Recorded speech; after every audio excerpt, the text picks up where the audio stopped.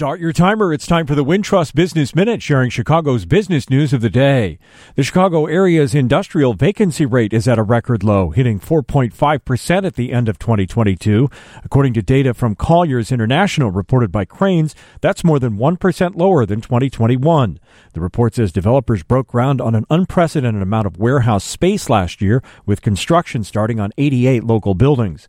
The hot streak has seen those developers tearing down office campuses to build warehouse space. While demand has slipped, it's still expected to be enough to fill all of that available space. Chicago's Northern Trust is cutting jobs. The largest locally headquartered bank is eliminating 300 to 400 positions as it tries to cut costs and please investors. The job cuts will happen across the bank's global footprint, and no specific locations have been identified. The bank employs more than 21,000 workers, so the cuts amount to about 1% of that workforce.